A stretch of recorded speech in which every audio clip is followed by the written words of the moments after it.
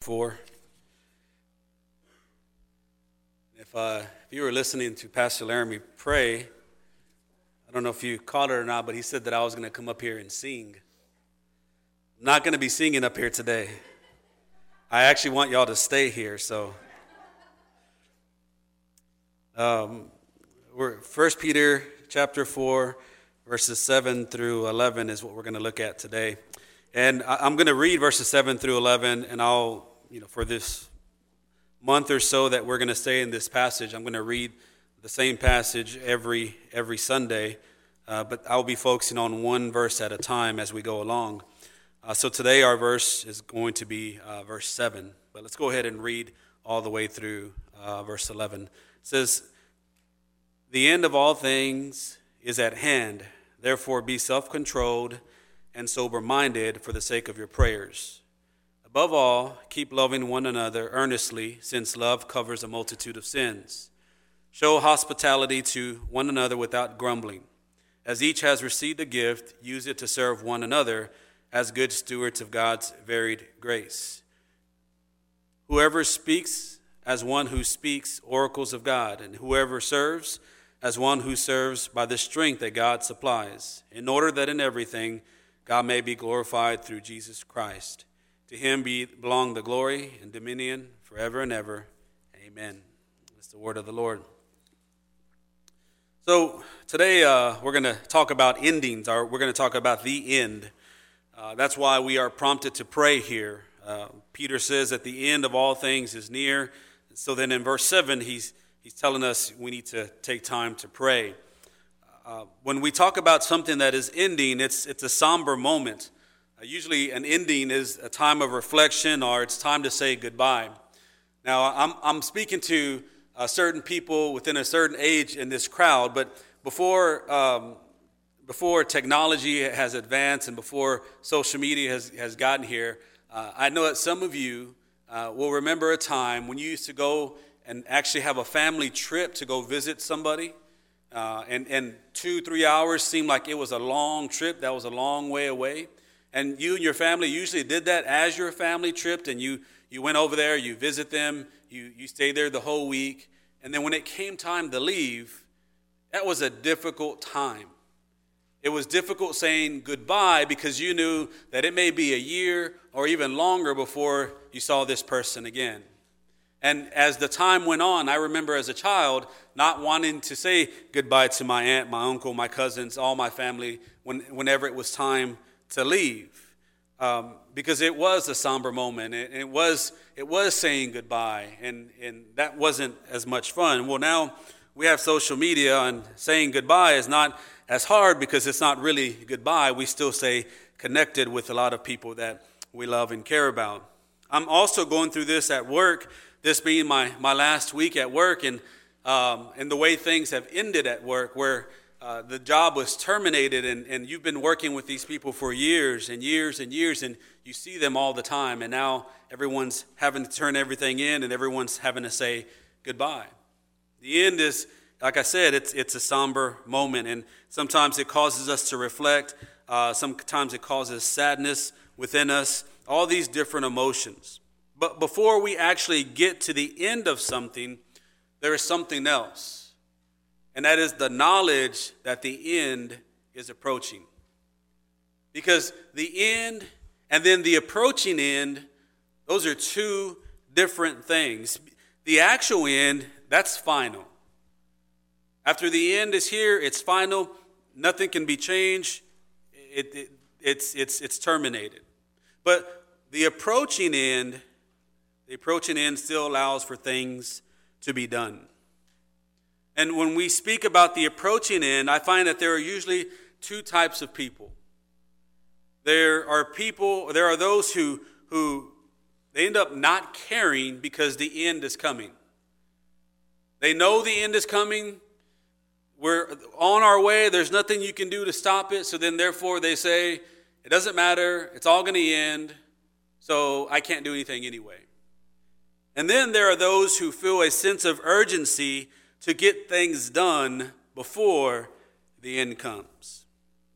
I've seen these two attitudes played out in many different areas of life, but especially at the end of a person's life. I've seen people who find out that their end is coming, it's near, and they get bitter and they stop caring. But I've also seen those who gain a sense of urgency and they live a full life to the end. You see, in our passage today, Peter is speaking about the end not only of life, our personal life, or rather when he's writing to the church there, he's not talking about just their individual lives, but rather he's talking about the end of all things. And he's speaking to a group of early Christians who were experiencing the end of their former way of life. And also Christians who were facing an uncertain future. And to them, he says, the end of all things is at hand. So therefore, be self-controlled and sober-minded. Why? So that you can pray. I hope as we read that passage and we think about it, that we see the importance of Christians being ready to pray. Now, my sermon is from a different perspective here on prayer, because usually, when we pray or when we preach or when someone preaches about praying, it's about the importance of prayer and how the Bible tells us that we need to pray without ceasing. But this sermon is not exactly about that. That is true, and we need to pray without ceasing, but this is about being ready to pray. That there is an urgency in this life to be ready to pray. Because why? We are living in uncertain times. And because our calling is difficult, and because the end is approaching. So, since Christians have been called to such a great and difficult ministry, we must always be ready to pray. That's our sermon summary today. I'll reread that. Since Christians have been called to such a great and difficult ministry, we must always be ready to pray. I'm always fascinated when I see the word or the phrase, the end of all things, or the end times. I think everyone is. And when I see it here, I ask, what exactly is Peter talking about here? He says the end of all things is at hand. Well, when you look at the phrase the end, it means a point of time marking the end of a duration. Peter says that the end of all things is at hand. And when he says the end of all things, he means the end of everything is near.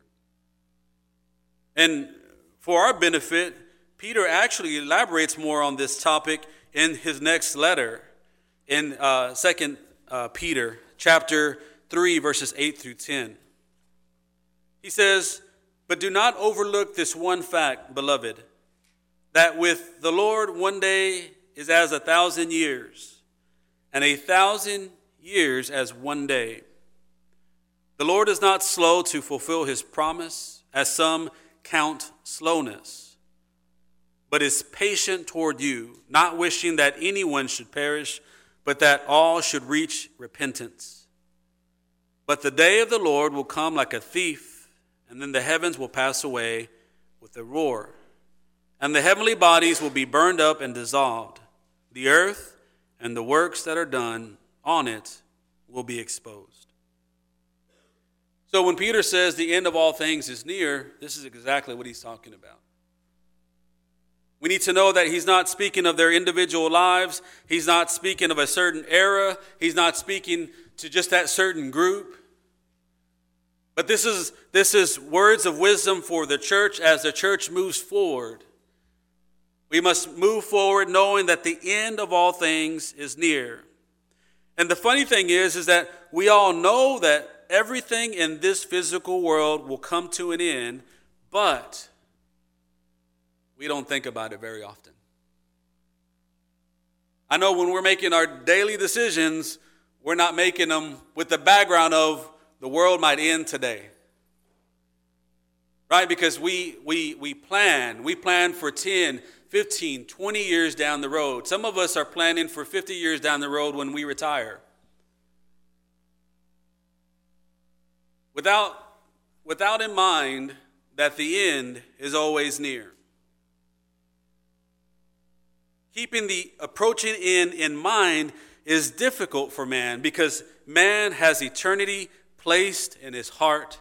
We're always thinking about tomorrow. We're always thinking about advancing. We're always thinking about the next thing we're going to do, the next goal we have.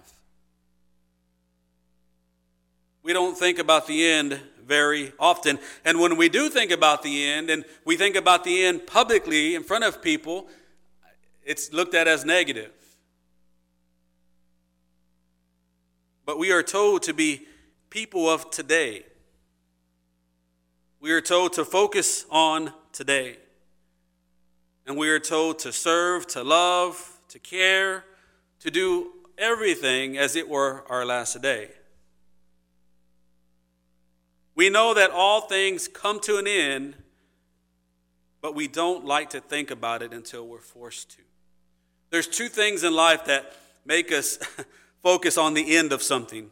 And these are two things that I'm going through right now.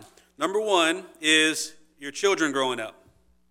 That's the end of something, right? Because there is some point in life when they are just no longer children. You see it in them.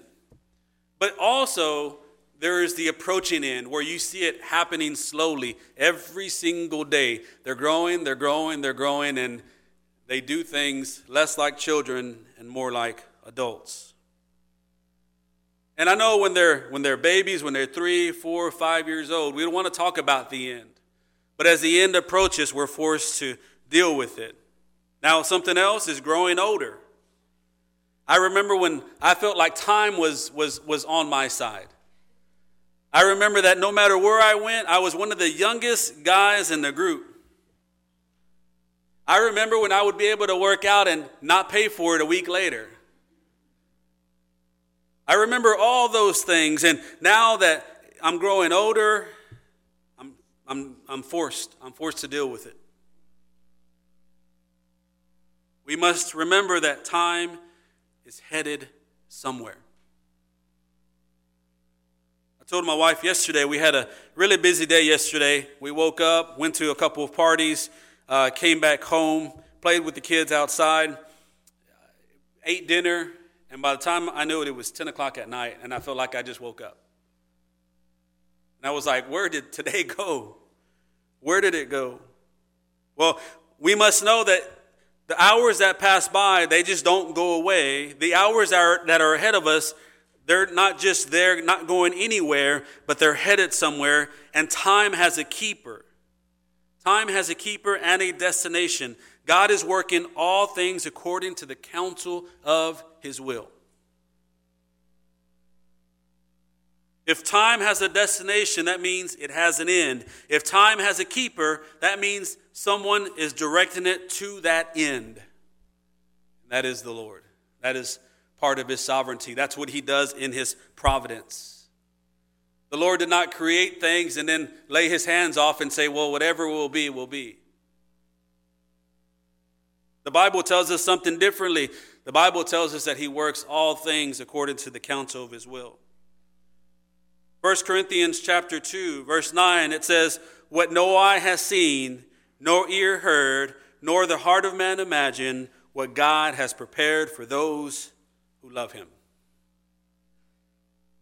God is at work every day. He is the keeper of time, and he is the one who determines its end. And Peter warns us that we are living in these last days. Well, so much time has gone on since Peter wrote these words down, but the Bible consistently teaches us that we are living in the last days.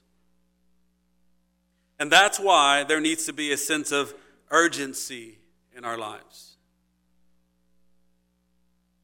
See, I think the problem that we have many times, and when I say we, I mean Christians, that we Christians have is that we've settled in into this world.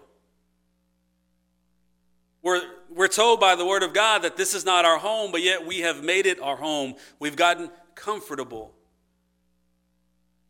We've snuggled into our big lazy boy chair, and we're just doing life.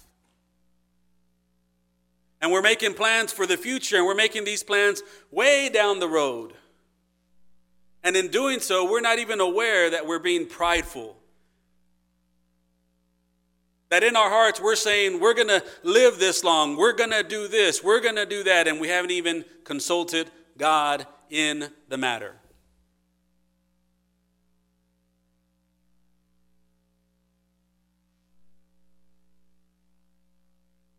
We need to have a sense of urgency, not to get things done for ourselves, but to do things for the Lord. Because there's always an urgency to get things done for ourselves. I know that for sure. We're wanting to make as much money as we can. Why? Because we're looking down the road so that we can store up some money so that we can live. And there's a sense of urgency there. We put 6%, 8%, 12%, 15% in our 401k. Why? Because we know one day I'm going to need this. But what are we putting into the work that the Lord has given us? Because our lives aren't about the jobs that we have. Our lives are about the calling that God has given us on this earth. This is not our home. Rather, this is our place of work. The Lord has put us to work here. And the work that we have to do is to spread the gospel. In fact, the end has been, when we talk about the last days and we talk about urgency, we must know that the end has been near since the ascension and glorification of the Son to the right hand of the Father. And we do not know when the Son will return.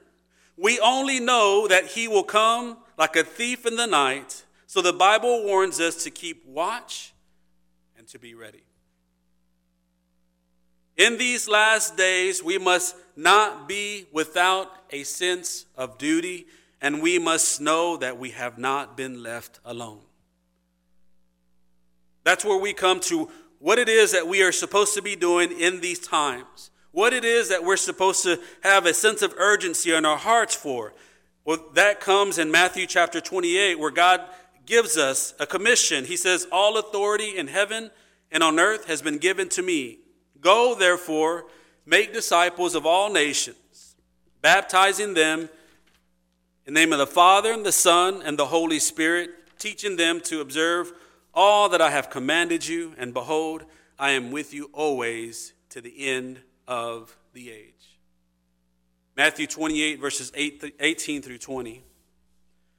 You see, when we know the Great Commission, we've heard it so many different times. But how many of us look to this as what we're supposed to be doing? This is what we're supposed to be urgent about. Jesus has given us his Spirit as a helper. He has given us his word as a guide. He has commissioned us with a ministry. That is the Great Commission. And above all else, his constant presence remains with us. We have something to do. And that's why we must always be ready to pray. And in order for us to be ready to pray, Peter tells us we must be self-controlled and sober-minded. When I sit here and I think about Peter's words and I'm thinking about who received them, I think about a group of Christians that were suffering difficult persecution. And that were enduring very hard times. Persecution and hard times that we couldn't even think about dealing with. That's what these people were dealing with. And in the midst of all that, It wasn't like Peter was saying, hey, by the way, I know you have a hard life. I know things are very difficult for you. So God is just saying you don't have to do the things he commissioned you to do. Just sit down, relax, and just let life go by. That wasn't his words. In the midst of their difficulty, in the midst of their persecution, they were commissioned by Christ to reach the lost. That hasn't changed for you and I. You see, it doesn't matter if we filled up our schedule ourselves to where we cannot serve God. You are still you are still commissioned to reach the lost. It doesn't matter if you have put priority on other things. God has not excused you from reaching the lost. Who we are supposed to be about, what we do, all that centers around that commission that God has given us to do ministry here on earth, to share the good news of Christ, and to know that he is with us to the end of the age. See, from the beginning, Christians have been commissioned to a difficult ministry. When we really look at the Great Commission and we take a very honest look at what God is telling us to do in the Great Commission, it is a difficult thing. It is not an easy thing. It is a difficult thing. In fact, I'd like to say that it is beyond us. Because without the Spirit and without the help of God, there's no way that we could do it. So it's a difficult ministry, and there needs to be a search of urgency to execute that ministry because we're going towards the approaching end. We don't know when it's coming, but we know we're on the way. And that is why we are told to pray continually. As God's people, we have the weapon of prayer at our disposal when we need it, but we must be ready. I was watching a very fascinating video of a police officer who pulled over someone, and this young woman pulled this man over. It was in California. She pulled him over, and she was on the passenger side of the vehicle. The gentleman was not responding to her orders as she wished, and he just looked very shady, and she handled everything just perfectly. She started on the passenger side. He wasn't doing what she was telling him to do. He started pulling his hands down towards his legs. She told him, get your hands away from your leg. He kept on doing it. So she went around the other side, put herself in a better position. She went in to talk to him, and as soon as she poked her head in, pop. And if you're watching the video, the gun going off, firing off, it startles you because that's how fast it happened. But this young woman jumped out of the way. She grabbed her weapon and discharged it on him. She lived, he didn't. And the one thing I thought was, how in the world can someone be so calm? She went to the floor, and in the midst of all this, she said, shots fired. And she wasn't like, sometimes you watch those videos, and I don't blame those guys or girls, but they're like, shots fired! Like, I can't believe this is happening.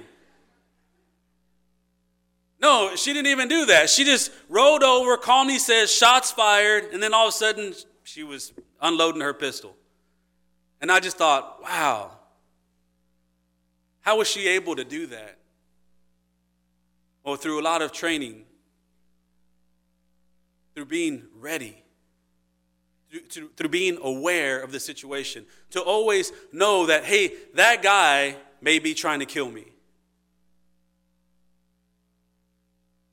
I think about that example for us, or we have this weapon of prayer that we use against the enemy. We have this tool, this wonderful thing, this blessing of prayer, but are we always ready to use it?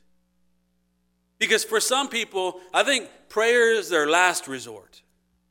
Honestly, I really do think. I think that pride builds up in our hearts a lot of times, and we want to figure things out first. There's something that comes along in our lives, and we say, well, hold on, don't panic, everybody, but just give me some time, and I'm going to figure this out, okay? I'm going to figure this out, and everything's going to be okay.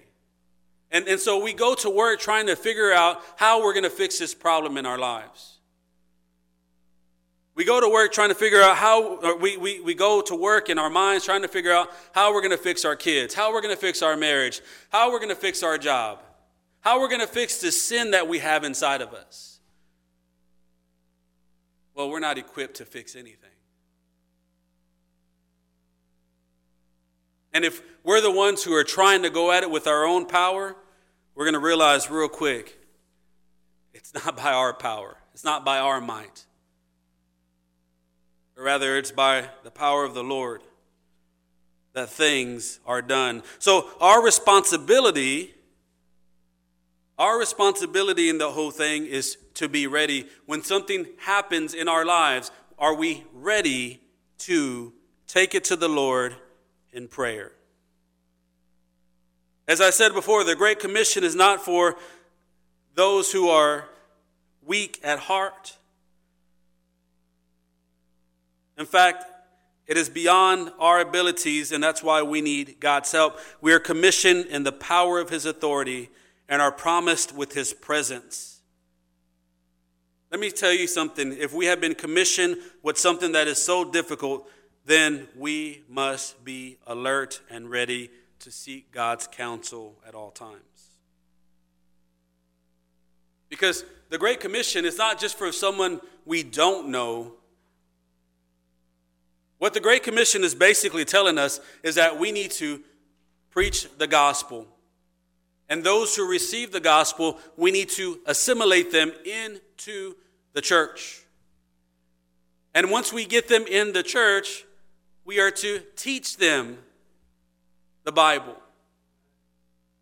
And we are to have life with them, and then we are to help them grow. See, it's not just people we don't know, but the Great Commission was also for dads to give the gospel to their kids. It was for uncles to give their gospel to their nieces, grandparents to their grandchildren, co-worker to their boss. It goes on and on and on. And if we have been charged with the Great Commission and this task is beyond us, we need to be self-controlled and sober-minded.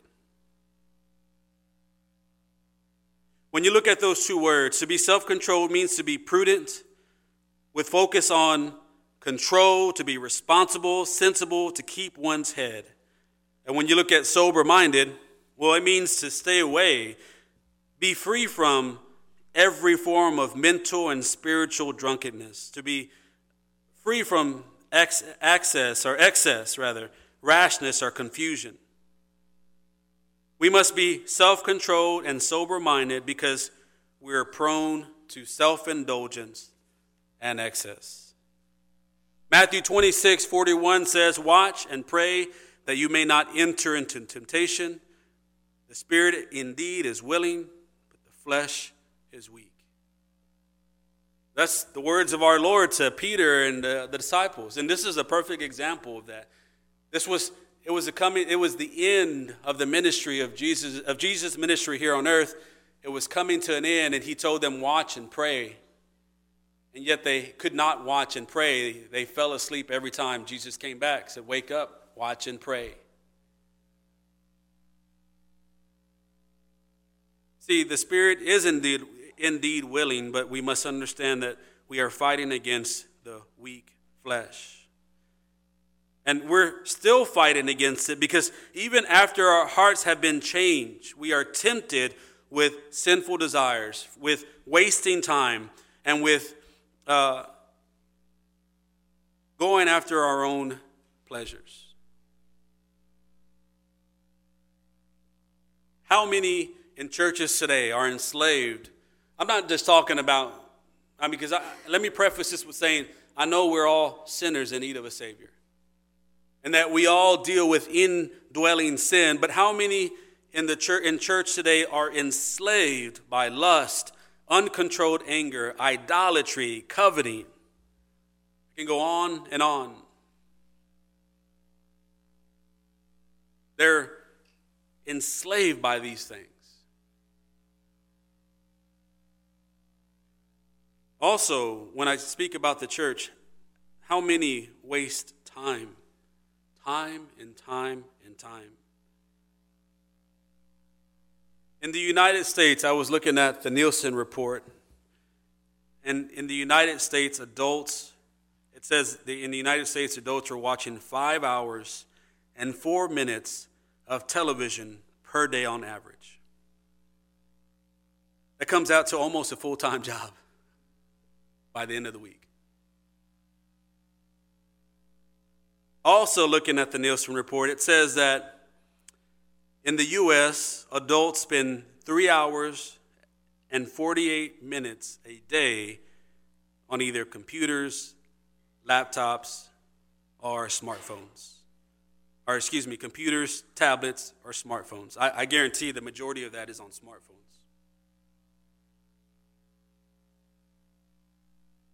You see, we are tempted every day to waste time. Every day. To be idle.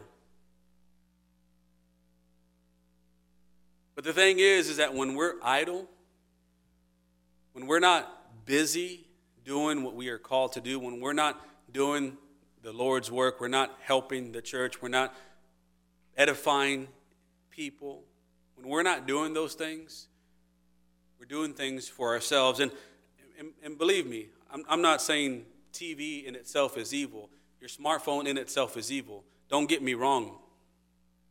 What I'm saying is that idleness is evil. Because when we are idle for that long, not doing what we're supposed to be doing, essentially what we're doing is we're worshiping ourselves.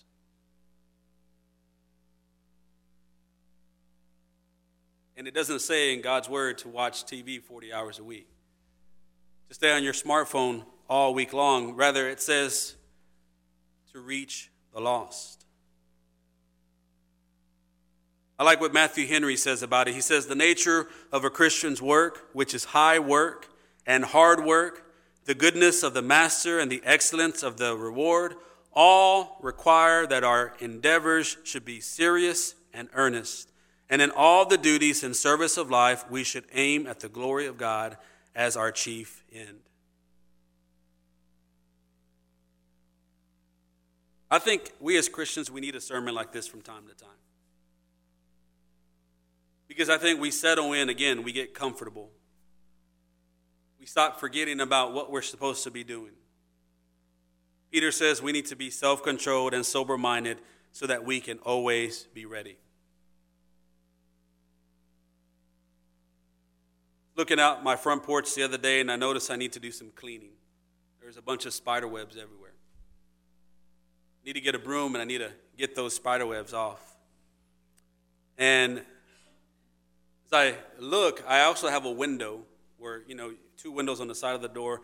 You can kind of see what's going on outside, and spiders love to make a web right in front of those windows. One day I was passing by, and there was this insect who I saw it fly into the web, got tangled up in there. I don't even think there was a spider anymore on that web, but that insect just sat there, tangled up, and I started to think how that's a picture of us sometimes. How sin, in all forms, sin tangles us up. And it keeps us from doing what it is that we are called to do. Listen to Jesus' words in Luke chapter 21, verses 34 through 36.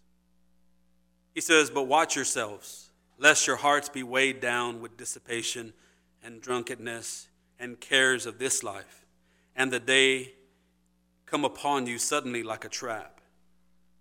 For it will come upon all who dwell on the face of the whole earth. But stay awake at all times." In other words, be ready. "Praying that you may have strength to escape all these things that are going to take place and to stand before the Son of Man." I think we have great responsibility in being ready to pray, to keeping our head, to be self-controlled, to be sober-minded, knowing that this life is not about only our pleasures. It's not about us. It's not our home. We shouldn't settle in here, but rather that we have work to do. God has commissioned the Christian with a difficult calling. And this calling, it comes with a great sacrifice for all Christians, at least it should be. Because when we look at this calling, the Great Commission, and we see what people have given, some have given their lives for it, some have given all their possessions for it, some have given their time, some have given their work, some have given their reputation, some have given their freedom. We're called to do that. All individually. We all have our different calling and what we must give, what we must do, but we are called to do something that requires sacrifice. And when we do, we follow the footsteps of Christ, our Savior, because we suffer for doing good and we entrust our lives and our circumstances to God. But see, we don't do this without any help. We do this knowing that we go in the power of His authority and in the protection of His constant presence. So my friends, my brothers and sisters, I tell you and I ask you today to be self-controlled and sober-minded so that you can always be ready to pray. Father, we give you thanks for this sermon today. I give you thanks for helping me in communicating your truths.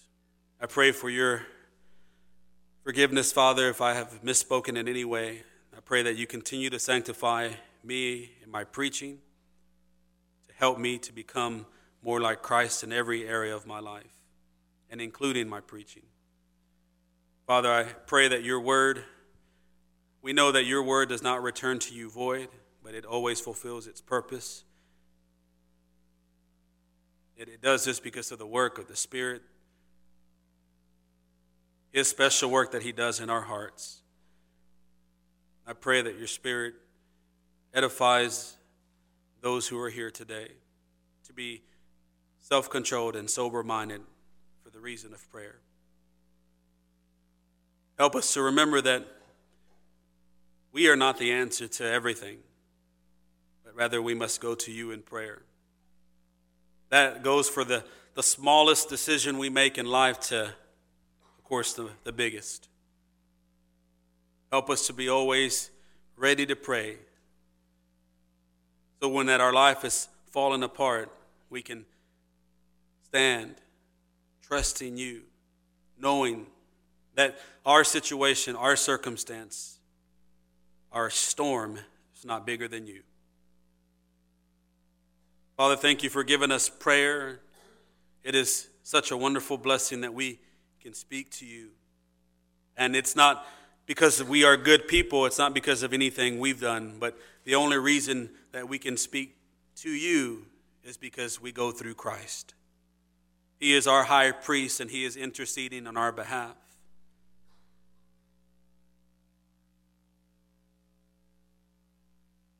Without Him, we would be lost.